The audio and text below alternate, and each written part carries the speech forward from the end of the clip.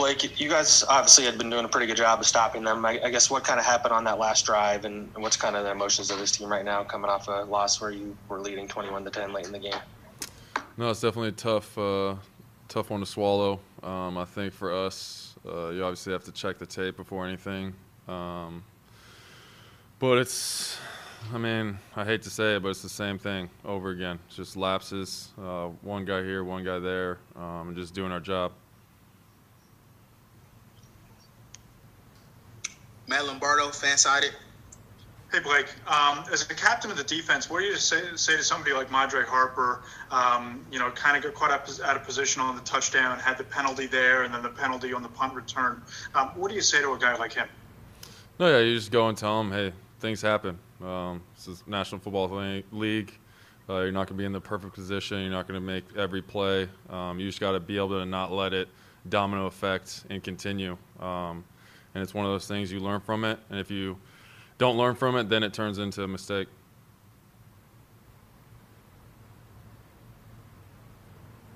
Ryan Dunleavy, New York Post. Blake, you guys only allowed 10 points in the first 3.5 quarters, and then obviously the 2 touchdown drives. What changed there? And I think the answer is they went no huddle and hurried up the pace, which seems to be a recurring problem for you guys at the end of first halves, at the end of games. Why are you guys struggling so much there and not the rest of the game?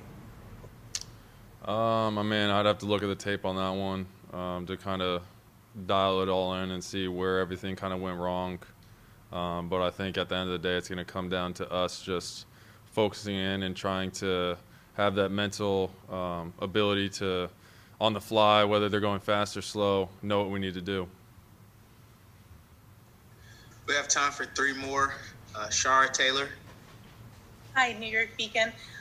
You led in tackles and assists. It's like you did. Was this game more meaningful to you? I mean, every single game is meaningful for myself. Anytime I'm going out there, I want to win. I want to play to the best of my ability. And every week I'm just trying to keep getting better and better and make the plays that come to me for my team. Jordan. Hey, Blake. I'm curious, what do you think about the idea that people might say like, losing teams find ways to lose games like this? No, I think at the end of the day, we got to stop kind of hurting ourselves when it comes down to these moments. And I think that's the overall concept of us in this first half of the season. There's never been any moments we felt like another team was doing something that was hurting us. It all came down to us being in the right position, trusting our help, knowing where the guy next to you is working, and just making the plays that come to you.